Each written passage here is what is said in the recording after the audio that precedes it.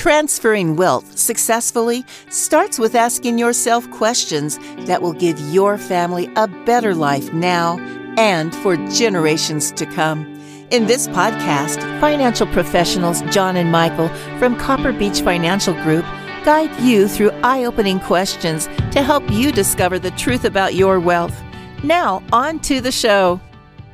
Hello and welcome to The Truth About Wealth with John and Michael Parise of Copper Beech Financial Group. John, what's going on? Eric, doing well. How are you, sir?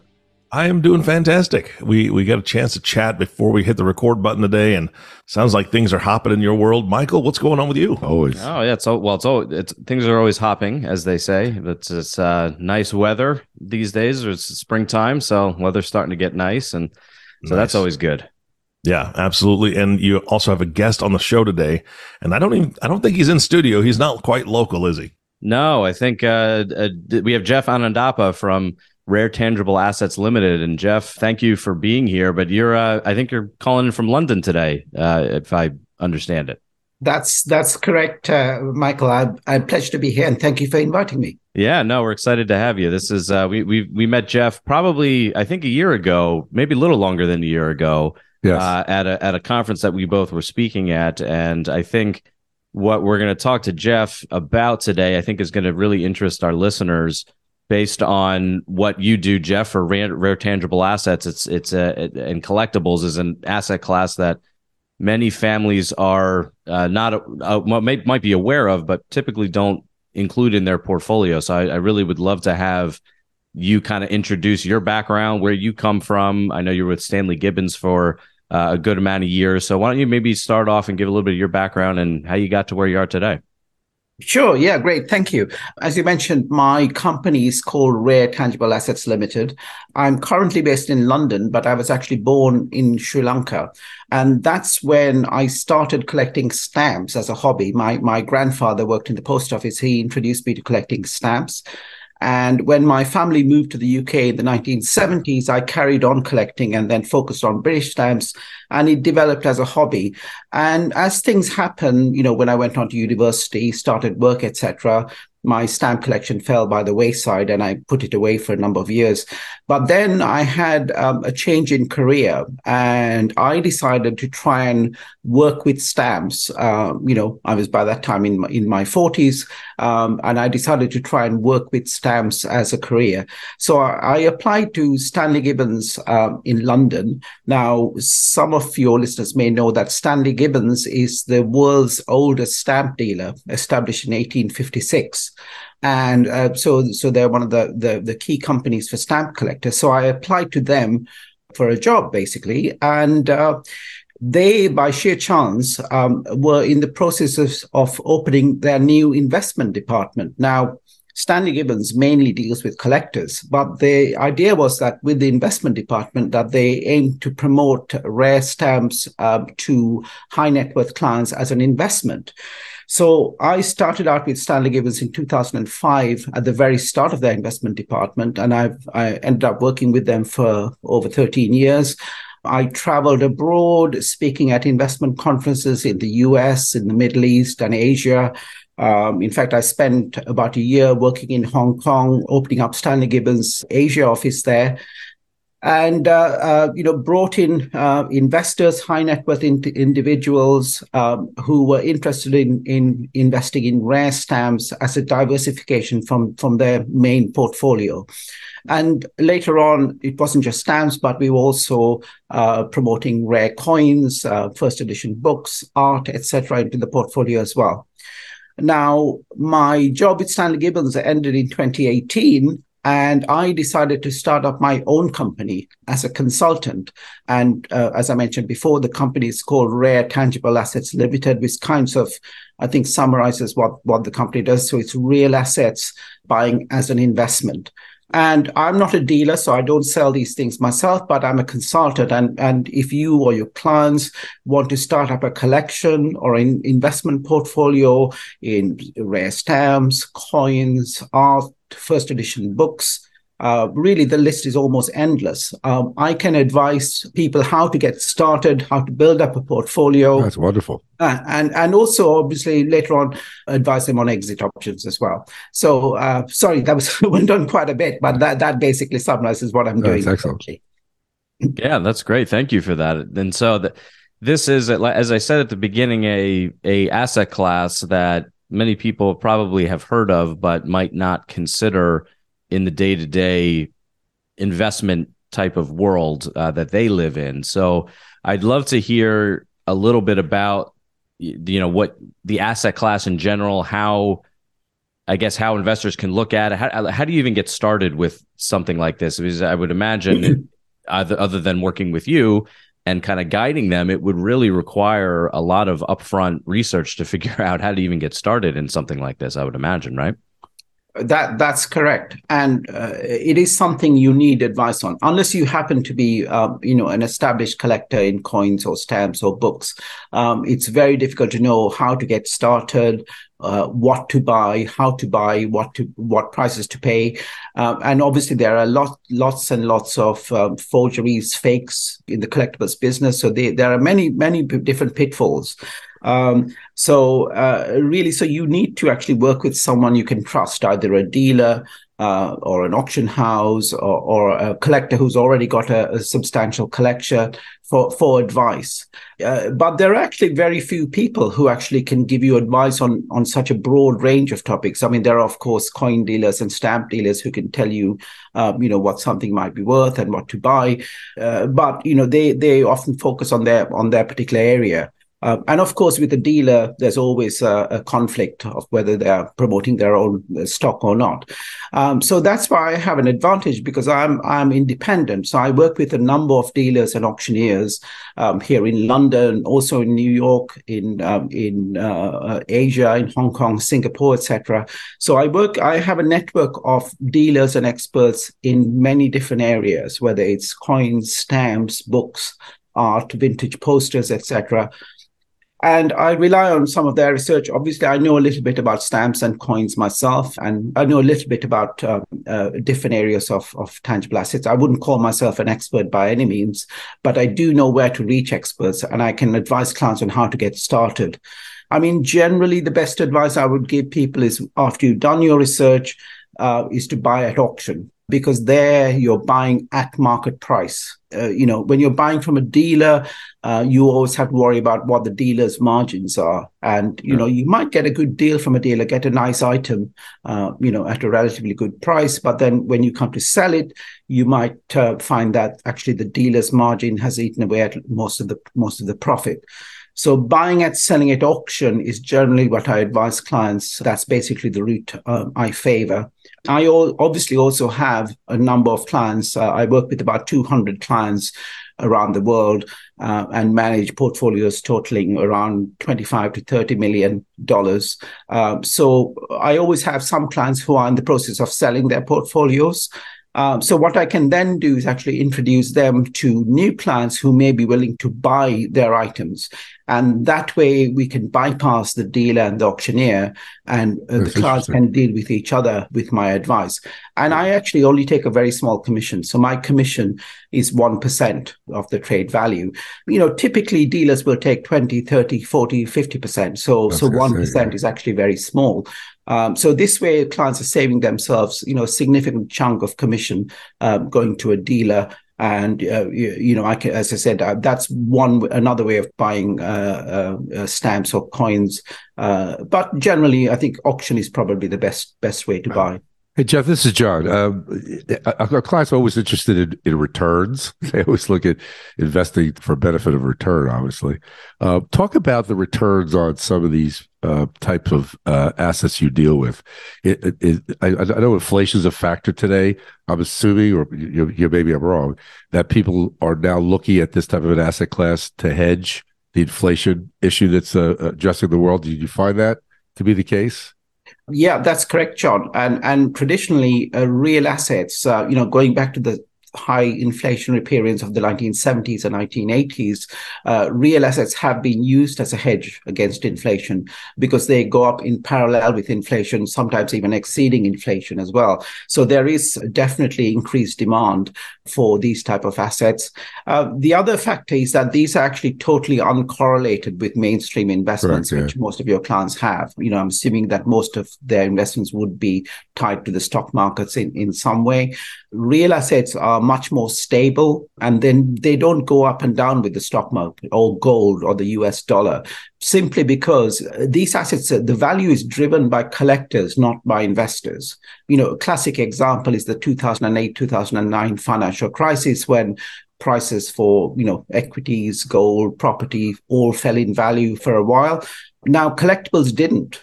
Because if you think about a stamp collector who's been collecting, for 20 or 30 or 40 years, when the stock market falls, they're not going to suddenly rush out and try and sell their stamp collection to raise more money. Sure. Right. In fact, completely the opposite. Many of these collections, last for many decades, and it turns out that many investors won't actually sell. Many collections get passed through generations as a family heirloom, if you like, and that's actually the best way to collect. They work great as long-term investments, passing through the family, passing wealth through generations as well. Going back to something you mentioned about returns, I don't talk about returns mainly because the reason for investing is these type of assets is not about the return. It is about diversification. So, you may only get a return of 2% per annum or 3% per annum, or, it may even stay flat for a decade. But the key thing is that when there's chaos in the markets, it's something you may be able to turn to raise some money, which sell an asset which actually hasn't fallen in value, and that's really where these type of assets become valuable, purely as a diversification. And we're not talking about huge amounts in this. I generally don't advise clients to put more than about 2 to 5% of their total investment portfolio in these type of assets. So we're talking about a very small amount, something that you can hold on for a long time. And these are not liquid investments, so you have to take your time when you come to sell them. If you have a stamp or a coin worth $100,000, you're not going to find a buyer for that overnight. It may take weeks, months, maybe even a couple of years to find the right buyer who's willing to pay the right price for these things. So it's not something you can flip, on a day-to-day basis. These are long-term investments which you want to hold, really, ideally through generations, I would say. Yeah, Geoff, I mean, from this conversation, this is great. But what I look to you as being, you're just, so I view it as eliminating the barriers to entry to entering this space, because for myself, I mean, maybe if we're talking about rare guitars, I might have a little bit of knowledge about that. But as it relates to stamps or coins, I do not have knowledge. So if I want to even get into this space, I need to rely on somebody like you to be able to help with that. So I think this is a really valuable role that you're playing. So I want to commend you for that. The other question I had is, what's the size? I mean, is there any data on the size of the market in terms of how many, as an example, stamp collectors are out there? I mean, if you have a company like Stanley Gibbons that's been around for 150 some odd years, it's got to be a pretty big market, I would think, all things considered. Yeah, I think it is a big market, but it's very difficult to measure. So if you think most of these trades happen on a one-to-one basis via stamp dealers or through auctions or through eBay. Very, very difficult to measure it. What I would say, there are tens, perhaps hundreds of millions of stamp collectors worldwide. The other thing I would say is that most people have a perception that stamp collecting is a dying hobby. And that's true to a certain extent in North America and Europe. The number of stamp collectors like me is falling. However, probably 2/3 of the world's stamp collectors are actually in Asia. It's estimated that 1/3 of the world's stamp collectors are in China, and they're all very young. They're kids, people in their teens, working adults. And you see this when you go to stamp shows in China or Hong Kong. Most of the collectors there are very, very young. And of course, they're not paying thousands of dollars for stamps when they're buying them. They're paying, $5 or $10 at a time, but the numbers do add up. And the thing that's driven the market in Asia is the internet and personal credit cards. So if you have an internet connection and a credit card, you can buy a stamp from anywhere around the world. And that's what's driven the market for these things around the world. And the same applies to countries like Indonesia, India. There's a huge market for stamp collectors in India. In India, stamp collecting is almost seen as a respectable professional, a hobby that professionals might get into. And the prices for stamps, Indian stamps, have boomed in recent years. So yeah, very, very difficult to measure the size of the market. You can get some estimates from eBay, where stamps are one of the, I think they're in the top 5 of the categories that sell, but very difficult to get data on the number of collectors or the value of the trades. I do have indices tracking British stamps and English coins and some other assets, which I have compiled data going back 20, 25 years using catalogs. And that gives you some indication how prices have varied over the last 25 years. But really, that only gives you a snapshot. I mean, each individual stamps from a particular country will vary from, stamps from other countries. So English coins may be very different from US coins or Middle Eastern coins, etc. So difficult to measure, but I do have some indices which help to track these kind of markets, or at least give you a general picture anyway. Geoff, you also mentioned posters, artwork, coins. I mean, talk a little bit about that sector of your markets. Is that I know artwork's always been a very interesting asset class. I think there's a group called Masterworks out of New York. I think they're out of New York, and it seems to be popular. Can you want to talk about that a little bit?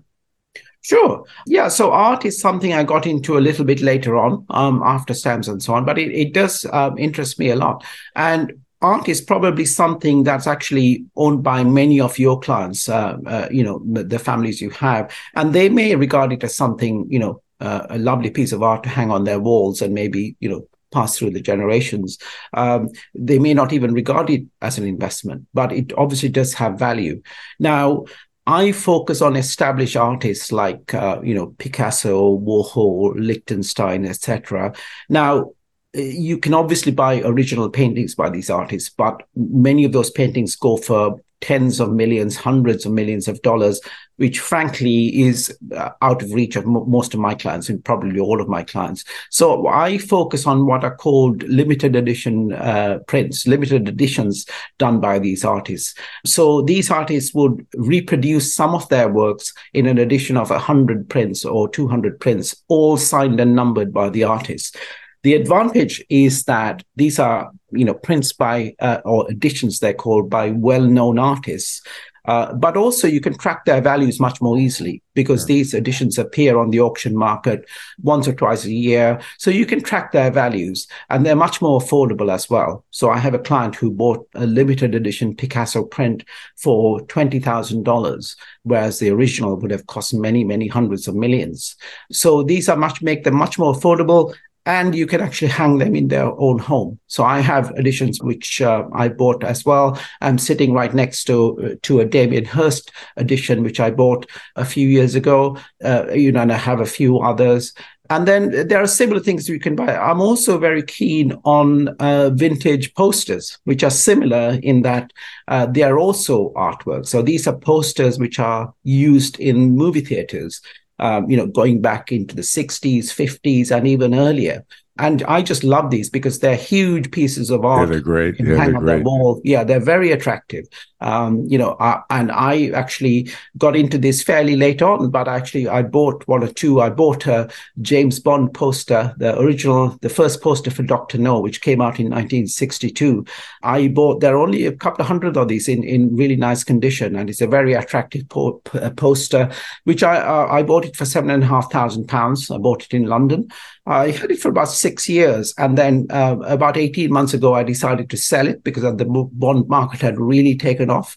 And I ended up selling it for £18,000. So made a very good profit on that. And this is another example of, this is when I needed to raise money for setting up my company. And this is at the time when the COVID pandemic had just hit. COVID? What's COVID? Yeah, hopefully we can forget about that. And the markets were in chaos. I didn't know whether to buy or sell my existing investments in the stock market. So I went to a dealer and I said, look, I need to raise some money. Can you sell this for me? Took a couple of months to sell, but I sold it for a good price. So that's a perfect example of when I needed funds and the markets were in chaos. I used an asset which I already have to raise money for when I needed it. Yeah, Geoff, I mean, the liquidity risk is definitely something that you touched on earlier. And then just in this story you told, at least, it took a couple months to be able to sell it. You mentioned forgeries at the beginning. How much of a risk is that? And I would imagine it's why people are working with you to be able to suss through that, right? I'm sure you come across a lot of things that end up as being forgeries really at the end of the day. Can you explain a little bit of maybe the process around Sure. how do people avoid that? Yeah. Well, I think if you're buying from a reputable dealer or auctioneer, you can avoid forgeries. And many of these dealers and auctioneers have a money back guarantee, at least for a certain period of time, if you buy something from them and it ends up being forgery. Actually, outright forgeries are pretty rare when it comes to collectibles. Much more common are what I would call fakes, or something which has been damaged and then repaired so that the repair is not visible to the naked eye. Okay. And this is quite common with stamps, and also to a certain extent with coins, etc. as well. So yes, you do have to work with people you can trust. And as I said, I'm not an expert in these things. I can tell you for a certain amount of forgeries in stamps and coins, I can tell you, but I rely on experts, and you can get certifications from independent bodies as well. So when I'm advising clients to buy a rare coin, for example, I advise them to buy coins which are actually already slabbed and graded and independently authenticated by a third party. That way, you have an assurance that what you're buying is genuine and not being tampered with. But it's true; it is something you do need to be careful of. I would say actually the main danger, though, it's not really fakes and forgeries. It's buying at the wrong price. So, that the bond post I bought it from a dealer simply because it's someone I knew. However, the most posters don't go up like that in value in such a short period of time. And if I had tried to sell it the following year, put it into an auction, I would have probably lost 25, 30, 40% of my investment. So if you're buying something, you have to be sure you're buying it at the right price for the right reasons. And that you have to hold it for a while before you can get your money back or make a profit on it. So the bond, it's a good story, but it's not typical of buying and selling collectibles. Hey, Geoff, are there any emerging collectibles that you see that's new to the marketplace? Is there something that you're tracking? Sure. I mean, there are always, as unlimited number of collectibles. You probably heard about trading cards, Pokemon cards, video games, computer games. That's another area which is booming. Yeah. To be honest, there's too much for me to track. I'm only one guy and I have a very small company. So I kind of focus on the areas I know. And, I think, Michael, you mentioned you're a fan of guitars. And again, one of my nephews is really into music and he collects these, I think he calls them amplifiers going back from the 50s. And perhaps Michael's got a couple of those. Yeah. Right. And he tells me they're great investments and I believe him, but I just don't have the time and the resources to track stuff like that. So I tend to focus mostly on rare stamps, ancient coins, and I don't promote US coins simply because there are many US dealers you can go to. I actually promote English and European coins and Asian coins, also first edition books, art, as I mentioned, the limited edition prints, vintage posters, and then to a certain extent, I have people who work with me on luxury watches, whiskey and spirits, those kind of investments as well. So for most of my clients, that's probably about enough to get started. That would give you a pretty decent diversified portfolio if you invested in 2 or 3 of those things. Yeah, that's really great. Geoff, is there anything we haven't covered that you think is really important for our listeners to know about what you do or this asset class in general? I think we pretty much covered everything. I would say, there's always questions that come up. So I have a brochure. I mean, if people are more interested, they can reach out to me. As I mentioned, my company is Rare Tangible Assets Limited. I should probably mention my fee structure. I mentioned that I'm not a dealer. I'm a consultant. So I don't sell things directly myself. And I don't charge clients commission either. So I work on a subscription fee, which is payable every year for my services. Typically, that works out at around $500 to $1,000 a year, depending on the size of the client's portfolio. And when clients buy and sell, I get 1% commission from the dealers and auctioneers I work with. So the fees I charge to clients are actually pretty low. And I've done that deliberately because, number one, I can afford to do that because I'm a one-man company. I don't have, kids or family to worry about. So I can afford to keep my fees low. And I know already that dealers do charge high commissions. So I don't want to, my clients spending huge amounts of their money on commission. So I keep my fees low. And that way clients can enjoy owning these collectibles. And hopefully my aim is to build up a good client base over the next 10 years or so and, take it from there. This is great. Geoff, I appreciate you being on here today. We appreciate you being. This is great. Geoff, thanks so much. I appreciate it. I think we'll definitely have to have you on in the future. This was great today. Yeah, I'd love to come back and, talk to you in some detail about coins or stamps or whatever. There's just too much to talk to. Geoff, one key point, I'll interrupt for a second, that I like about what you said, up to all the other things you said, is that you think generationally. We're generational advisors. We work with families, G2, G3 generation. So this is a very interesting conversation we could have with our families, that at part of their portfolio, we could take, again, that 5% of their investable assets and diversify into those type of collectibles, and most certainly refer you into that situation as well. I'd love to have you come do another podcast with us in the future on maybe a specific collectible that you might want to dig deep on. But really, Geoff, thanks for coming. We appreciate your time. Thank you very much for having me, John Michael. Pleasure to be on. Gentlemen, this has been great. Geoff, I got to say that it's interesting. As you were talking and talking about these collectibles, I kind of realized within myself that my grandfather started something, or more specifically, his grandfather started something years ago in me with a pocket watch. My great-great-grandfather worked on the railroad, had a pocket watch. When he died, he gave it to his firstborn grandson, who was my grandfather. I was the firstborn grandson in the family, so I now have that pocket watch. And that started me on collecting watches because I like the mechanics. I like to watch things work, right? And so that came to my mind when you were talking about this.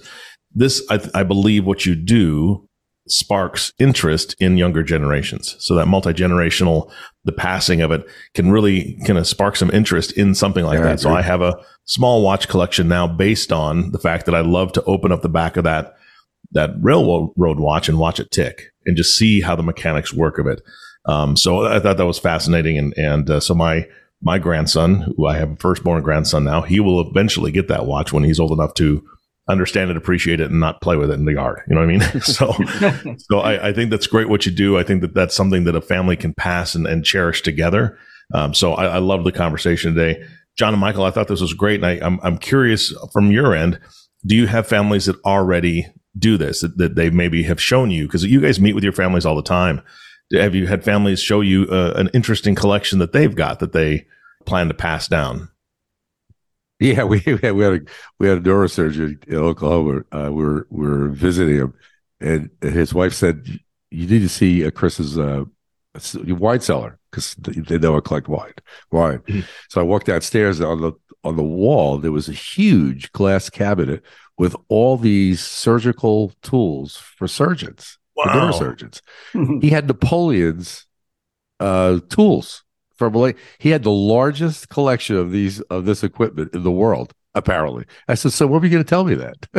So what are you going to do with that? So here's the conversation: what do you do with that? Geoff, the problem I had, well, who's going to want that? Who's going to collect it? So we're going to donate it to the university, I believe, where he graduated from. But anyway, there are people that have collectibles we come across occasionally. Yeah, absolutely. Yeah, it's and it's funny because to your point, Geoff, it has a lot of value, but it's when we go through our data collection process that it's almost always the last thing that gets discussed, right? In terms of, I forgot about, this client. I forgot to tell you about this. It has value, but what's kind of interesting, because they don't necessarily view it as an investment, quote unquote. It's the collectible, right? It's not to be sold. It's not something they track, which I think fits the theme generally, but it does still have value, and it should be planned for, like Eric, your grandfather and his grandfather, in terms of, it's a generational asset that has value that should be planned for, right? So it's interesting.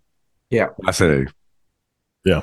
Love the conversation, guys. Thank you so much, Geoff. Thank you for being a fantastic guest. Of course, John and Michael, thank you for hosting this show and bringing another guest to the audience.